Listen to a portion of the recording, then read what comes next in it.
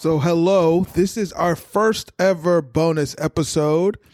Thought this conversation was a good conversation, and so I wanted to put this on the podcast as well. Nate Monroe from the Florida Times Union and I did a kind of a conversation with the Downtown Jacksonville Council about media and news and local media, but we also talk about some Duval issues as well. And so this is my first ever bonus episode, so we're not going to do an expanded intro, but enjoy. When we come back, you'll hear somebody from the chamber kind of introducing Nate and I, and then we go right into the discussion.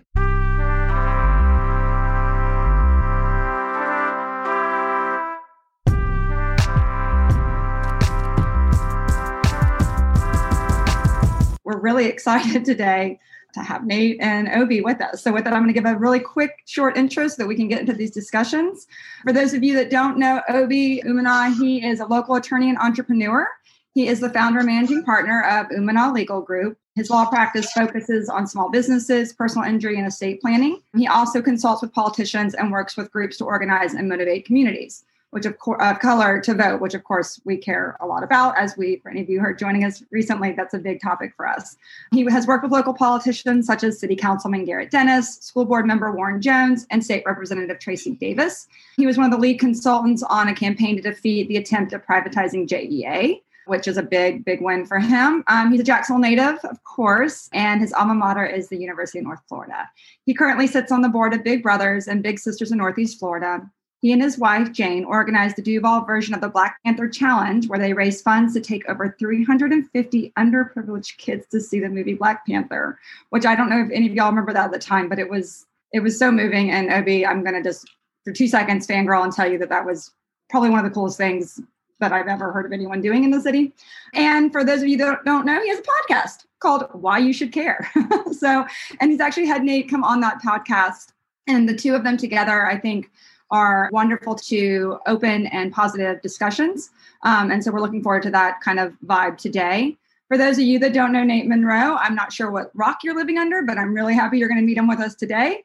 He is a reporter and columnist for the Florida Times Union, has been since 2013. He's covered City Hall, JEA, local politics in general for the paper's Metro News desk. And then in 2019, he became a Metro columnist. He worked for newspapers in the Florida Panhandle and in South Louisiana prior to coming to Jacksonville, and graduated from Louisiana State University in 2010. While growing up, where he grew up, though, was in a suburb, Sidell, outside of New Orleans. He and a team of Times Union reporters were the first to uncover the sham charity with ties to former U.S. Representative Corrine Brown, which was ultimately the centerpiece of a federal indictment and later her conviction on fraud and tax crimes. And he and his colleagues also produced a groundbreaking investigation into the flood risks associated with deep dredging of the St. Johns River. So nice, as we know, both Nate and Obi try to focus on all topics in Jacksonville, and we are looking forward to their discussion today. Like I said, we're going to be recording 1, 2, if you have questions, please throw them in the chat and we'll get to that as soon as we can. Without further ado, though, Obi and Nate, good morning, and thank you so much for joining us. Hey, thank you guys. This is really great. Good morning. I am. This is my second time in the Downtown Council. I feel like at this point I need to join. You guys are doing a lot of good stuff to get information out, so I'm honored to be able to come on again. And so I think what the plan is for this initial part is for Nate and I to kind of have a conversation similar to how we have on the podcast. I'll start off with a question, ask it to Nate, and then we'll kind of both discuss it. And then we'll go through a few questions. And I picked some questions I feel like you guys would want to hear, at least in general, and then we'll leave it open to really get to your questions as well. I think that's as important. So my first question to you, Nate, is we read your articles, we read your columns. Why do you hate Jacksonville so much? Why do you hate us? Oh, that is like such a, that's the gotcha question of the moment. You know, I take a sadistic pleasure in making Daniel Davis's job as hard as possible. And so when I wake up every morning, that is the first thing when I look in the mirror that I ask myself is, what can I do today to make Daniel Davis's job more difficult? No, you know, it's funny. I feel like I qualify now as sort of having skin in the game. This is my 8th year at the newspaper and in Jacksonville.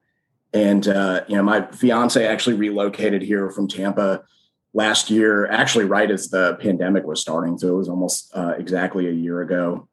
And, we're getting married here later this year. And I think we are beginning to do the thing that adults call like settling down. So, the funny thing is that this obviously doesn't always come through in the columns, most likely, but I really do like Jacksonville. And like a lot of people before me, I see the potential in the place. And it's, it can be frustrating to watch us sort of come up short. So anyway, that's just a little context. Yeah. I think that's great, Nate. And I think people need to hear that.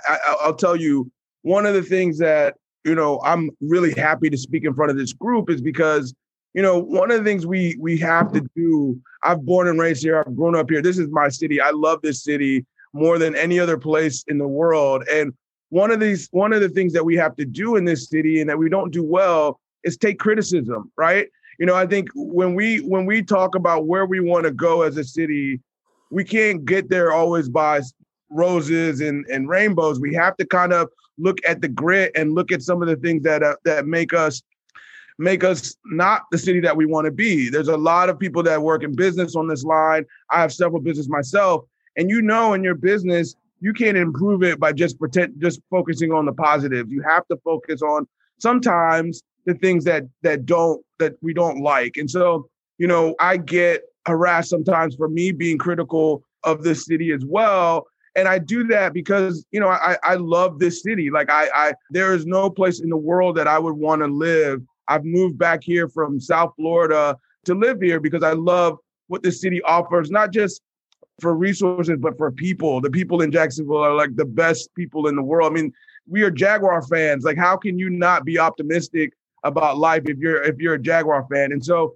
there is some of that, that criticism that we get sometimes for saying something bad about the city, but that doesn't mean we don't love the city. That just means we'll see it better. So next question for you, Nate, is what do you think people commonly get wrong about the media? We're in a very highly polarized time with media. And I think you're speaking from the media side. What do you think people get wrong?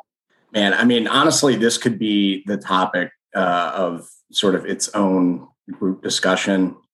I would say the first thing, and this does get talked about often, or I hear this point made often, but it's still a significant one, is that when we talk about the term the media, I mean, it's become this clearinghouse for just, general complaints about a broad swath of different types of media, cable television, local television, national papers, local papers. I mean, context is really important when we're talking about the media. And so I'll kind of break my own rule, I'm sure, and refer to the media as, use that catch-all term a lot, but just with the understanding that this encompasses a lot. And, the world that cable television anchors live in is completely different than the world that Times Union and Daily Record and Jacksonville Business Journal reporters live in. Like, we do totally different things. And it almost feels like we're in different fields in a lot of respects. I guess the other thing I would say, and this is more just something I would ask people to consider, the media is also something that people tend to have very strong opinions about. But those opinions are also often very sort of self-contradictory. So when you're in journalism, you find yourself cornered by certain family members sometimes who like to lecture you about their view of the media. And I hear this sometimes that, the virtues of the give it to us straight, just the facts, that's all we want. Those family members are also often the family members who watch Fox News all the time, right? And whatever you think about Fox News, that is certainly not just the facts, kind of straight news. And so we are entering a world where viewer, audience, reader preferences are going to matter. Newspapers are relying less on advertising money and more on sort of subscription-based business models. Television through like streaming services is also going to rely more on viewer preferences. And I think there's a lot of uncertainty within the industry about, what that means and the implications for what it is that we do. And a lot of that is probably a bit above my pay grade, but that is just something to consider, that, what people say they want and what they actually gravitate toward are very often different. Yeah, I'm not part of the local media, but I work with reporters with my job. I have reporters on my podcast pretty much on every episode. And the thing I would just say is that these guys are like real people. And I think sometimes that gets lost in some of especially the local people. I mean, these are real people that are doing their best. And there's this, for some reason, there's this, motivation that all of these guys have an agenda, and that's just not the case if you actually know these people and work with these people. And so I see that a lot, as well as feedback is there's this magical agenda that these guys are pushing out, and a lot of times that's just not the case. They're just covering the story the best they can. I would also say, not to dwell on this question too long, but I think there's some important stuff here. One thing that I try to do in my column is try to make sure that I'm giving a broad view to something. So I wrote about Jacksonville area legal aid recently. And, I think it would be easy to say that the value that JALA has is, to say, well, they keep people, they protect people from being kicked out of their homes, and to kind of end the discussion there. But when you really look at what they do, and you look at their casework, and you look at academic studies, what you find is that groups like legal aid, keeping someone in their house, preventing them from being kicked out. There are links between foreclosures and violent crime in neighborhoods. Holding landlords accountable to clean up mold and roach infestations, improve health outcomes. There's sort of an interconnectedness to things, to everything we talk about in the city. And the media plays a similar role. Like, I think it's easy, and, I can fall into this trap myself, by the way, of viewing the media's role in a kind of narrow way, which is to say, if this incentive deal goes down, what was the sort of cause and effect with like media coverage of that? I think the longer view and the broader view is to say, look, Citigroup put out a study in September that said, that tried to quantify the cost of racial discrimination. And it found that since the year 2000, racial inequality in lending and credit and housing policies and access to college education has cost our GDP like $16 trillion just since the year 2000. And so I look at that and I say, the newspaper throughout most of its history has been very supportive of what we would call like the sort of business establishment. The editorial voice of the paper, and often the journalism, has been sort of supportive of our elected leaders' efforts and those of the kind of business establishment. What the paper also was during that time was extremely antagonistic towards civil rights, toward integration. And so I look at those things and I say, that's where I see a connection between journalism's failure and business climate. The newspaper's failure to push to remedy inequality in the city, to fight against redlining, to fight against housing policies that destroyed vibrant, dense neighborhoods in and around downtown. There was an economic cost to that. And so that's why I often find in my columns that there is a need to lift and consider perspectives on equality, on how we're spending our money, because it's not always just a cost in the moment. There are some long-term effects here. And anyway, that's a really rambling answer, but I think nothing is ever as simple as we think it is when we first confront it. So, and that's a good segue into kind of our next question. What do you think the media is doing wrong? What do you think the media kind of gets wrong here? I think it's fair. It's clear that, there's been some media bashing, but I think it's also responsible in this forum with this group of people to talk about some of the things that I think the media is not doing as well. Again, like when we started, I tried to say that I think context matters when we're talking about the media. So what I think the media does wrong, like on a national level is a little bit different than what I think I can talk about, specific to newspapers and, sort of local media. Look, we still rely too much on kind of like usual suspect sources. I think we still struggle to cover our community in a representative way. We are sometimes, I think, a little bit too reactive to news in the moment. I think some of this is a product of staff cuts and the kind of larger industry forces, which we can also talk about. But, we have less staff than we've ever had. We're lucky in this town because we have two, the Daily Record and the Business Journal cover local business very well, which is good because we really don't cover business. And so, there are real gaps in what we're able to get to. There's a total blind spot in the criminal justice system. We just really don't have an eye on that at all. So, I could probably talk all day about almost all these questions, but I'll hop in here too. I think, one of the things that, and I don't know if people are seeing this, but like one of the things there's two kind of one small issue, one big issue. The small issue for me is I think people rely too much on headlines now. And so there's a kind of a lack of responsibility to what headlines are saying because they want the clicks or they want that, but really people aren't even reading past the headlines. So a lot of those stories are really just headlines. And so, what I'm seeing is the headlines are being more salacious, but when you open the article, that's not there. And so I think there's a little bit of responsibility there. But the biggest issue, I think, not just here locally, but nationally, is the lack of diversity that we have in covering the news.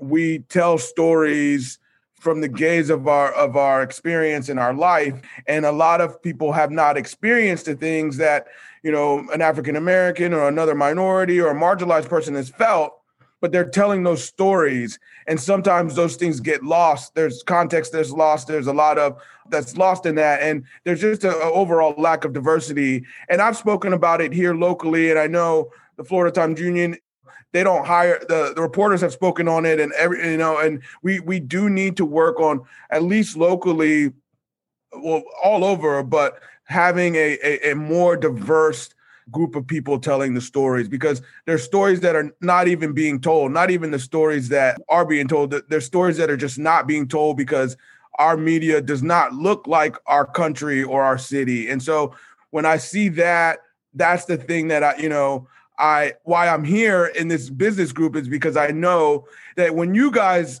speak about these things, people listen. And so that's why whenever I get invited here, I want to come, because I know if the business community in this town speaks up and says, hey, I want a more diverse newspaper, or I want these stories to be covered, it's going to be covered.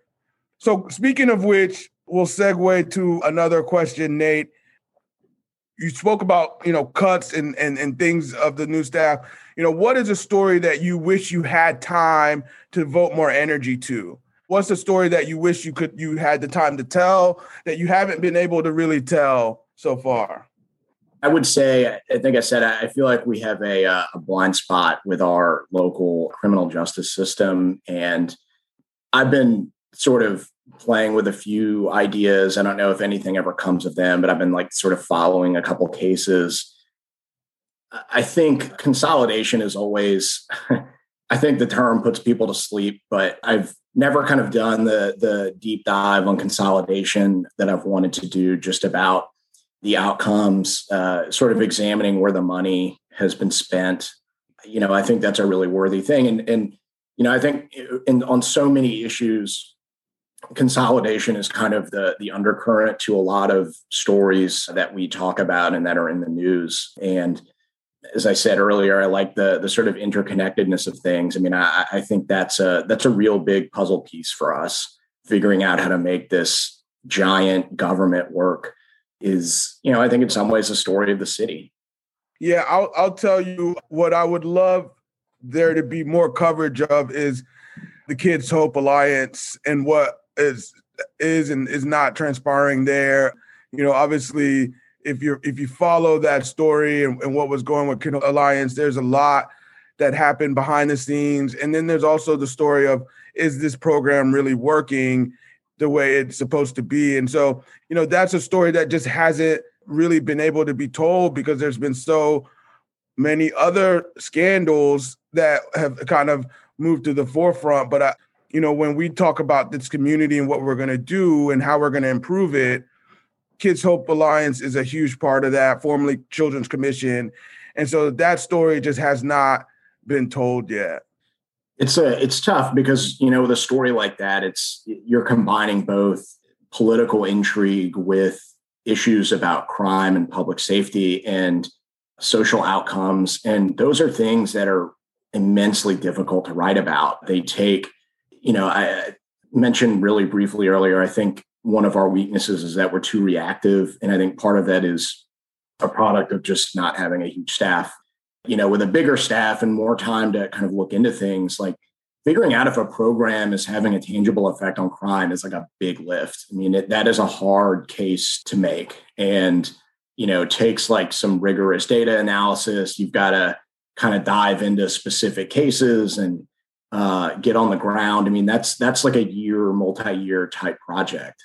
And so that's what those are the things that I think we miss and that we're, less and less able to do with fewer staff members, and I don't mean to attribute all of our weaknesses to just staffing issues, but I mean, that really is a big one for us.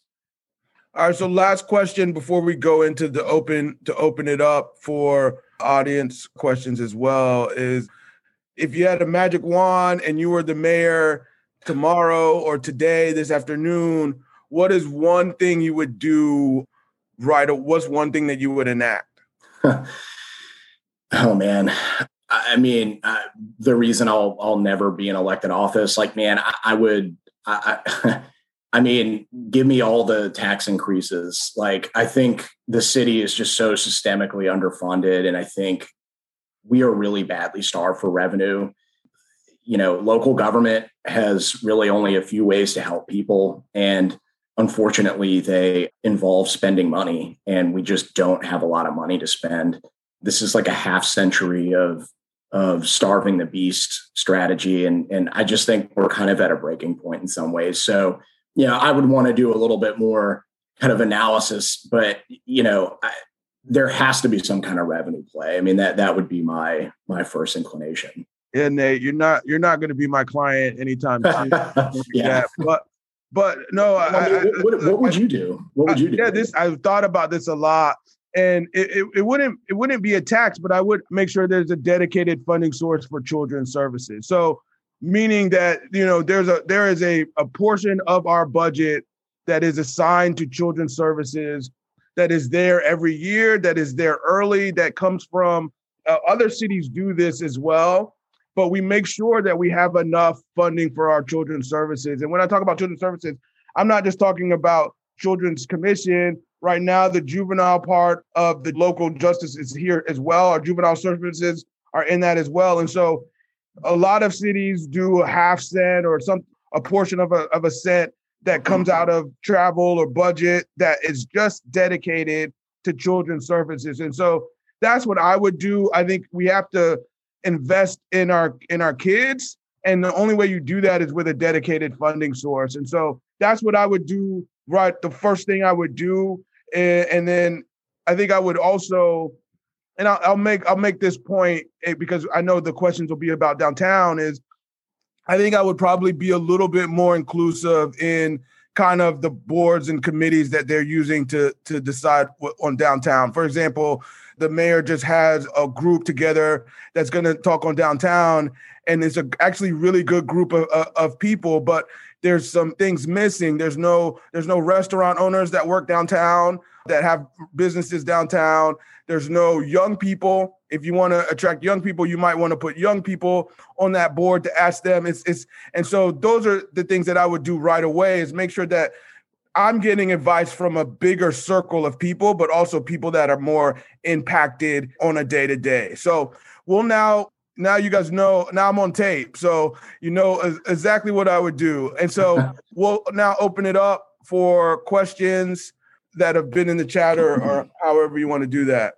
Yeah, give me just a second. So we, if you have questions, like we said, please put them in the chat. We have quite a few. And I'm just going to basically, you guys kind of read them verbatim and they're from as we, to your point, Obi, like this is like, we're now all on tape, right? And I think that this conversation is important in understanding some of the fabric of journalism and topics and those sorts of things in Jacksonville systemically and as like in a holistic approach, right? So as we kind of talk through some of these things, also having a recording is really nice, right? Like it doesn't disappear now, ever. So here we go. The first question that we have, Ben Alcorn would like to ask, it seems many years ago that cable news started to blur the lines between opinion-based and traditional reporting. It also appears that many newspapers and publications have followed suit in blurring the lines between columnists and reporters. Obviously, you're a columnist and paid to give your opinion, but can you talk to this phenomenon and what you think about the differences? Sure. I mean, this gets back earlier to, something about people, what people say they want in the news and what they actually tend to gravitate toward. These are, some of these topics are very complicated, and I've got my own sort of conflicting views on them. I mean, there is a media literacy problem in this country. The media certainly has its share of blame for that, but there is some level where I don't know how to help people. Like when I became a columnist, I would get emails from people in those first few weeks asking, like, when did I show up in Jacksonville? And it's like, well, I'd been a reporter for the past 6 years. I mean, I'd actually been here for a long time. And it's sort of only with this opinion piece, maybe that was like the first thing they had read from the TU in a long time. Like, people should not only be getting their news from me. Like that is not how you need to be a consumer of local news. But I think some people do. And I don't know how to fix that problem. I mean, that's and on a national level, I mean, I agree that really cable news particularly has blurred the lines. I mean, in the sense that I can't tell you, I couldn't watch CNN or MSNBC or Fox News and tell you which of these shows is supposed to be kind of their nightly news broadcast and which of them is the kind of personality-led opinion show. I mean, they all kind of feel the same to me, and I think that's a problem. I will also plug newspapers here and say that there have been some academic studies that show that in the years after newspapers disappear in cities, there is a measurable decline in civic engagement. There are fewer people who tend to run for local office, and there is actually an increase in partisanship because people are relying more on national news and on social media for their information and less on local news. Where I think even when we disagree pretty solidly on issues, like there's no Republican and Democrat side to like Lot J. I mean, if you tried to fix that, if you tried to fit that into some partisan box, like you'd be in kind of a weird place. So, I think that is a real problem. Do you think, I mean, clearly it's detrimental, right? I'm assuming you think it's detrimental. I think that the Sure. majority of us believe that it's detrimental, especially for those of us who have children who we're trying to raise to understand the difference between what they're seeing in their feeds versus what reality is. And when they are writing papers and whatnot, I mean, I speak from experience, right? My son's 13 going into high school next year. And sometimes he says things and my husband and I are like, where did you find that? Like, where did you hear that?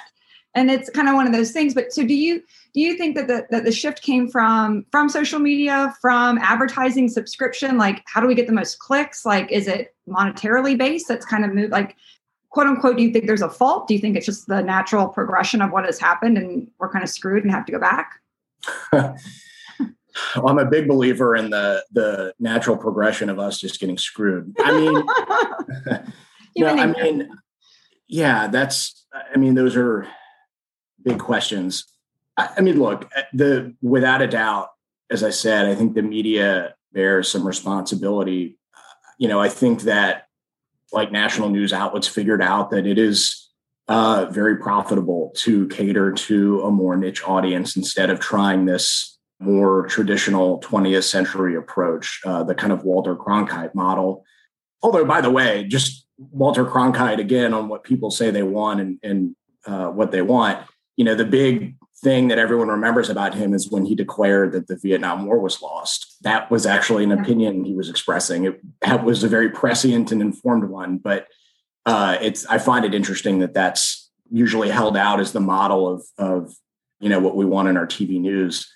I don't know. I mean, the social media aspect is something that is particularly troubling, and also something that, the media is not going to help us get out of this cycle of people being addicted to it and sharing disinformation and just like poisoning their brains. Like, there is like a media literacy problem that is significant, and that I don't know how that's going to get rectified. Like, I have no idea. I think that what Nate just said is the other kind of thing that I was saying earlier, and why I come and speak to groups like this, because it is up to you guys to kind of push back on a lot of that. It really is. I think there's an opportunity to say, hey, this is not, why are you sharing this? This is BS. Like, this isn't factual. We have lost the ability to argue about ideas anymore. And that's because there's so much of misinformation and literally just lies from a lot of different sides that are into every argument. And I think we need to push back. I think, like, if you want a better media, if you want a better city, you have to engage and push back, because otherwise the people that are continuing to do what they're doing are just going to continue to do it without any pushback. And so that's kind of the other part of that, is there is not only responsibility on the media, but responsibility on us to say, hey, I don't want to share stories that look like this. These headlines are BS. Like, call these people out, make them feel like that's not what we want. Well, to that, because there's a couple other people who are asking similar questions, so I'm going to try to group these kind of per topic. Sean Stenson said it feels like there's too much, or he asked, it feels like there's too much focus on being the first to break a news story, and that there's really not a lot of research that goes into the situation, making the story full, or making sure the full real story is told. What are your thoughts on this race for clicks, getting the real story out for consumption, like taking the time to actually research before spewing information? Sure. Making sure you're telling the full story is always a concern, and actually is very often a lot harder than it sounds. I think that is I think what he is asking about is a real problem. I think I would suggest more a problem on sort of a national level than it is on a local level. Like, there aren't a lot of stories that I feel like we're racing our peers to just like break and not, and sort of like gloss over a bunch of details. I mean, but certainly there's a problem, like Obi was saying earlier. I mean, local news is not immune from, clickbaity kind of, bullshit, to pardon the strong language early in the morning. But I mean, stuff, and we're getting better about it. Newspapers used to have like mugshots on their website, and that was a really shameful practice that is being phased out, not universally, but I mean, I think that's more, I would suggest that's more an issue on a national level and not so much locally.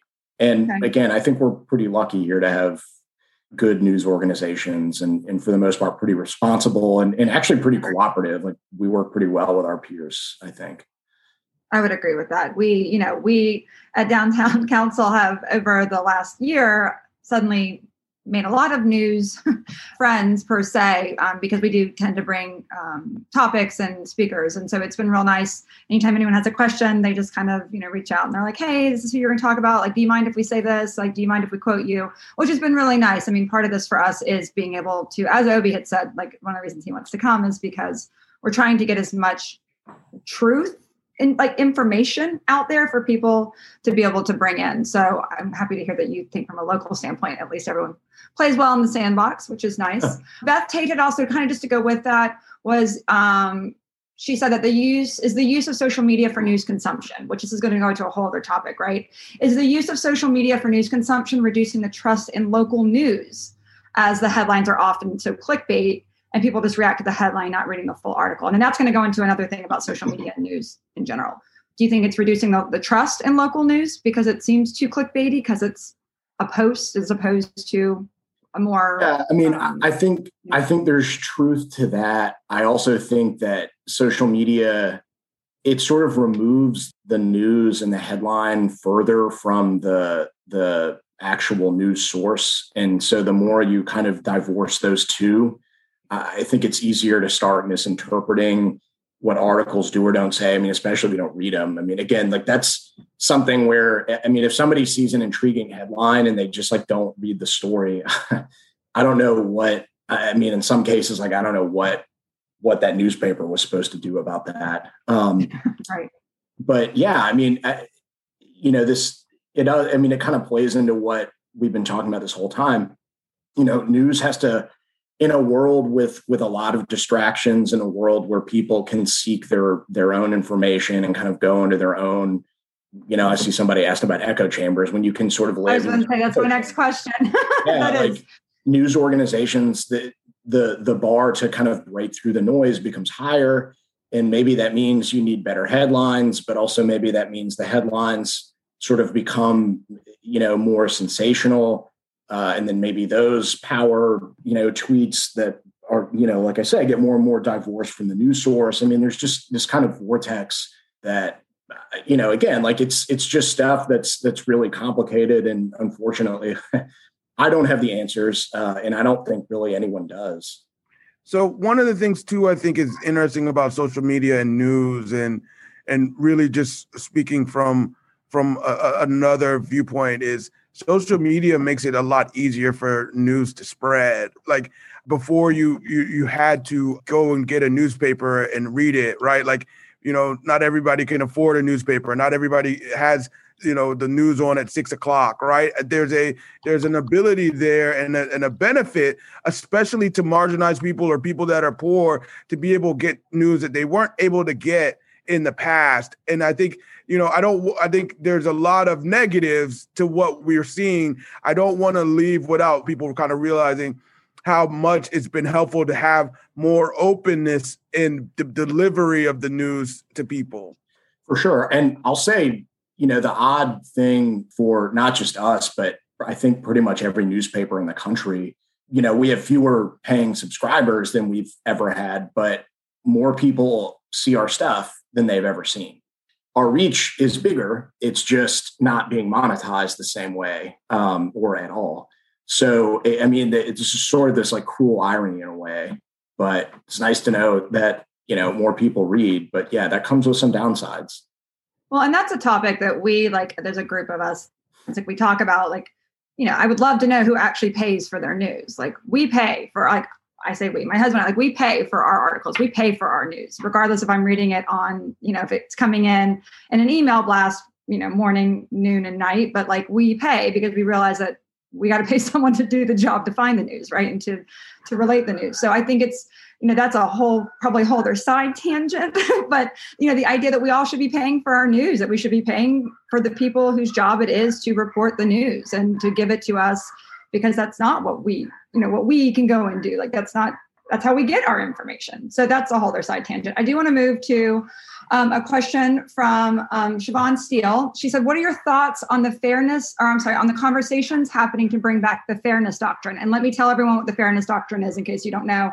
It's a policy that requires the holders of a broadcast license to both present controversial issues of public importance and to do so in a manner that was honest, equitable, and balanced.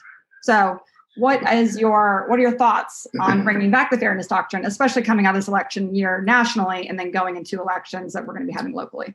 Yeah, I mean, I can appreciate the reason why someone might think that would be a good idea. I think that is like a regulatory tool I think that's like taking a musket into, modern warfare, limiting even if this were possible and even if it survived court scrutiny, and I'm not sure it would anymore, I feel like, so you get television to, have to sort of comply with this. I mean, as we've just been talking about, social media is this Wild West disaster, and that fairness doctrine is not going to have any effect on that. I mean, I'm really skeptical about something like that. And I'm not even sure that's I don't love the idea, and maybe this is just my own sort of industry bias, but I don't love the idea of any particular regulation that says news outlets have to do X or Y, particularly content related. So I'm just really skeptical of that. Okay.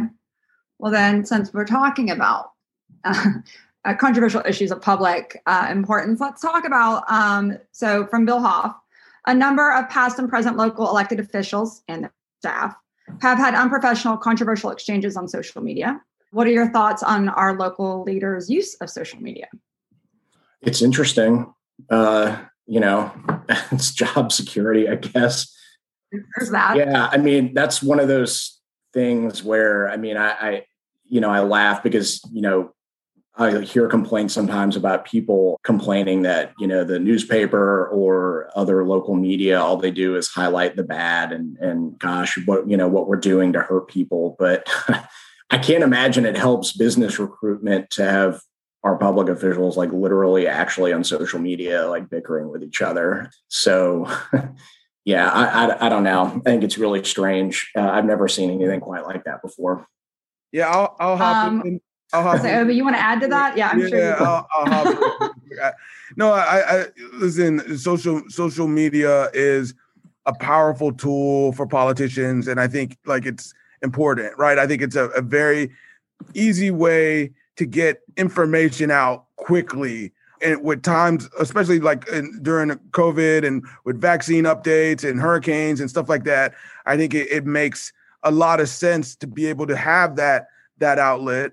But I also think, there is a, people also are using it to know what tone of politician you are and what you're for. And even more now in this world, which I don't always agree on, is that people want to have a statement for everything that is happening through social media. And I think, I just think people, if you're a public official, I think you just need to be wary that is a tool, but it can also be a weapon. And I think you just have to be careful with what you do. It sounds more like it, y'all are, and I think that this is also probably kind of the opinion of most, is that, you have a social responsibility when you are in office or in anything that you do, right? In any job, it's not just our elected officials. You have a social responsibility to do certain things or to not do certain things, and how you choose to do that. You know what I mean? Like that is kind of on you. I do think it's interesting though, that the use of social media has become, to your point, like Obi, like during the hurricane, like it was great. Like you could literally go on the city of Jacksonville Twitter and you would see everything immediately before anything else. And that part was fabulous. And then the mayor would retweet, right? And that was great because like you had it right there in front of you. You didn't have to wait for a news alert, any of those kinds of things. But to your point, some of the personal, emotional stuff, I think has been difficult for some of us to swallow, and where that question comes from. Let's go on to, there's so many great questions, you guys. So this is from Jason Lafser. How do you see the future of local journalism playing out? I love my local physical newspaper delivery, but understand the need to move to the digital platform. Do you see a day where the news will be delivered in purely digital form? I do. I don't know when exactly that is, but without a doubt, it'll be all digital. Is that a problem though, that because not everyone has access to digital? I mean, we talk about this. Yeah, I mean, it is a problem. 2021. Yeah, I mean, it's a problem for a bunch of reasons. And one of them is that with the Times Union and with maybe very few exceptions, like the print paper is still weirdly the more profitable end of the paper. Like the website is not yet. So, I mean, there's still this kind of weird death trap for newspapers. But, the future of local journalism, I mean, shockingly, I'm probably a little bit more pessimistic than other, my peers who may know a little bit more about this. But, there tends to be this assumption that there's always going to be an appetite for local news and that it won't like meaningfully disappear. I mean, there are cities that don't have newspapers and I think don't actually have serious local journalism outlets. And, I think our current culture and our moment are training people to be more sort of focused on national stuff. So, I mean, I'm a little bit more pessimistic about it. I do think there are some promising models. There is a kind of a turn to a more nonprofit model. There are some promising groups that are trying it. It is not really something on a local level that has existed long enough to know how sustainable that's going to be. And, look, a nonprofit model would require donors. And there is a dog bites man quality to journalism. And, in this town, I feel like things tend to very often be sort of transactional. And so I don't know how a donor funded kind of nonprofit would work in every city. But that is probably the most promising kind of alternative model going forward. And there are some examples of it. But like I said, I think 5 years from now, we'll know if that's something that'll work.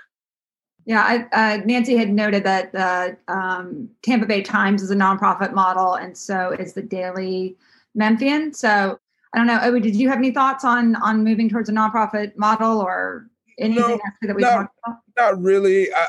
I'll just use this time to just say, go purchase your news. Yes. I mean, pay for the news. Yeah, pay for your news, whether it's nonprofit, for profit, LLC, whatever type of news you want to get, go pay for it. If you can afford to get multiple subscriptions, get multiple subscriptions. We have to invest in this. They call it the fourth estate. I agree. We need to invest in our media here. And the best way we can do that is by paying. You pay for your news. That's the only thing I have to say about that. So that's my cheerlead too. That's a big one for me. Okay, you guys. So we are always very mindful of time, and it's 9:03. So what we're going to do now is I'm going to thank the two of y'all.